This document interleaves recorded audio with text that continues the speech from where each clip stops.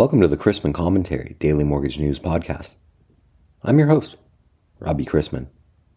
Topics on today's episode include funded mortgage volume, a deep dive on what is driving rates, and my favorite joke of the year. Want to power a better lending journey from application to close?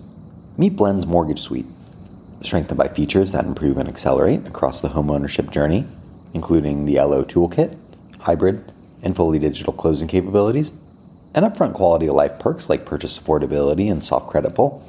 Hundreds of financial institutions are closing more loans every day despite challenging conditions. Discover how a partnership can help you thrive by visiting blend.com. Mexico has about 400,000 Airbnb listings, and I mention this because today celebrates Mexico's victory over France in the Battle of Puebla on May 5, 1862. It was a relatively minor battle, and the French reclaimed Puebla a year later, but a symbolic one because a small Mexican army defeated a larger occupying force. By 1867, Mexican troops had driven France from the country.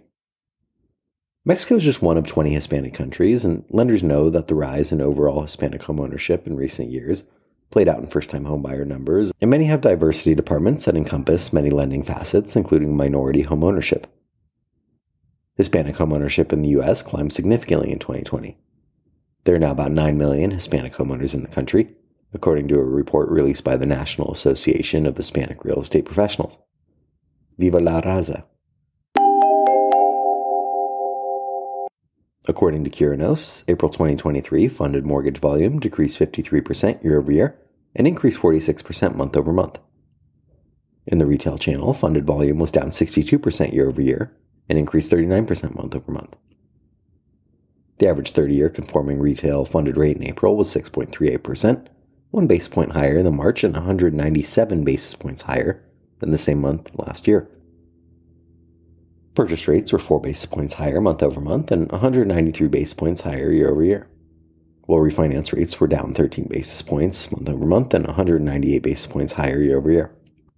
Curinos sources a statistically significant data set directly from lenders to produce these benchmark figures and drills into the data further on its website. The link can be found at robchrisman.com, along with the latest employment opportunities and lender and vendor products and services. Ever wondered what a bull steepener is?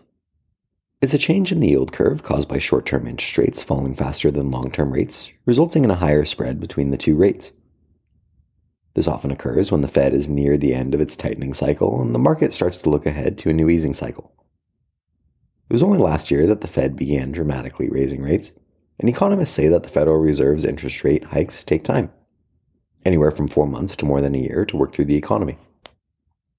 As the Fed waits for tight monetary policy to deliver a broader-based slowdown of inflation and a less tight labor market, other parts of the financial system could fall and have fallen under strain too. The bond market was already strong due to the regional bank situation at the start of the week. The second largest bank failure in U.S. history occurred when the Federal Deposit Insurance Corporation seized First Republic Bank, and regional bank concerns were once again front and center yesterday. PacWest Bancorp announced that it is mulling strategic options, including a potential sale, and Western Alliance Bancorp is also allegedly seeking strategic options, on the heels of Wednesday's Federal Reserve rate hike, causing a flight to safety over worries about the eventual impacts on growth. As other banks and investors worry that they could meet a similar fate as First Republic, they may act more cautiously. In the near term, these tighter credit conditions translate to less money going to businesses and consumers, meaning less economic activity and growth overall. On the whole, the Fed is clearly worried about tightening credit conditions, and with a slight tweak to its language in its statement this week, the Fed has not so subtly announced that the time to step back and watch may have arrived. The outlook for both the economy and the future Fed rate path now largely depends on the resiliency of the job market. Fed funds futures are now predicting the Fed will stand pat at the June meeting. There's a 50-50 chance of a rate cut at the July meeting, and the futures market sees 75 basis points of easing by the end of the year.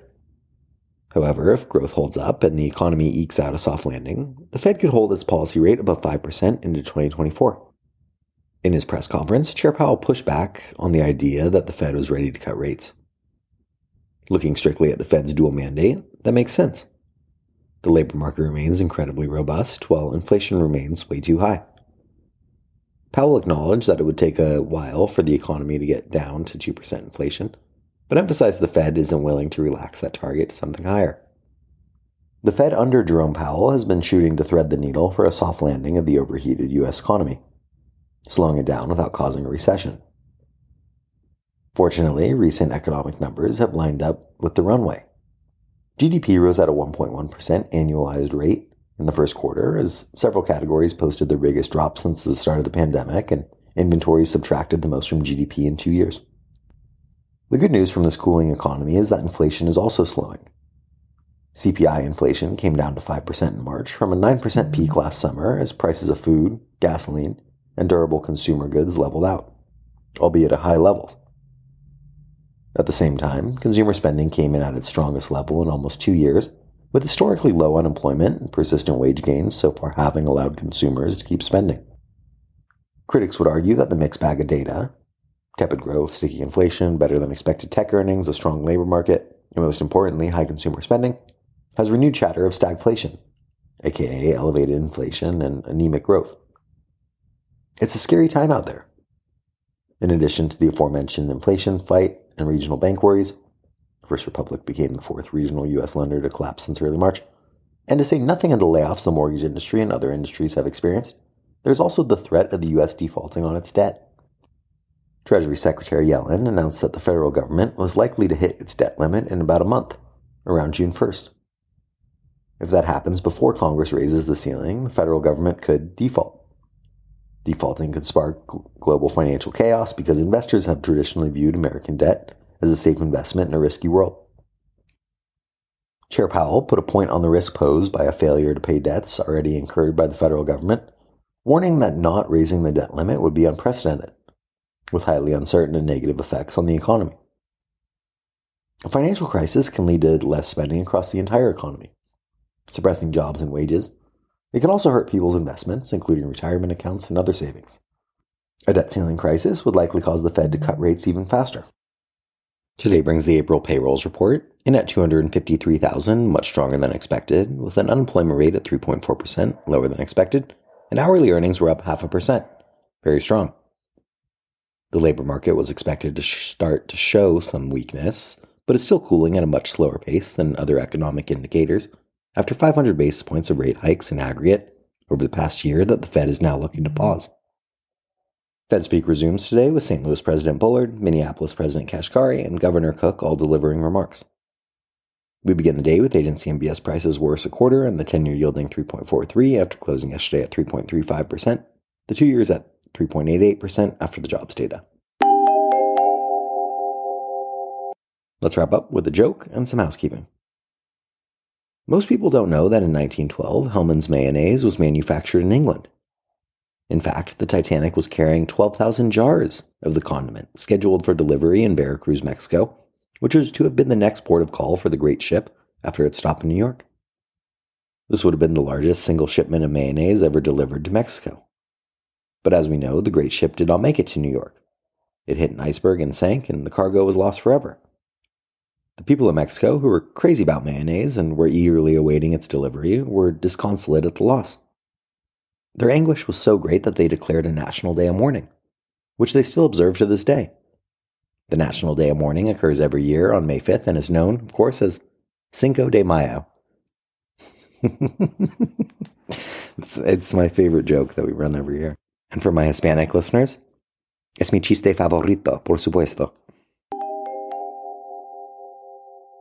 Thanks again to Blend for sponsoring today's episode. Find out how their digital end-to-end mortgage experience can help you reach your business goals at blend.com. It's about the podcast or sponsoring opportunities. Send me an email at robbie@robchrisman.com. Visit robchrisman.com for more information on our industry partners, access to archived commentaries, and how to subscribe to the daily mortgage news and commentary. To listen to or download past episodes of this podcast, search Mortgage News on any platform you get your podcasts from.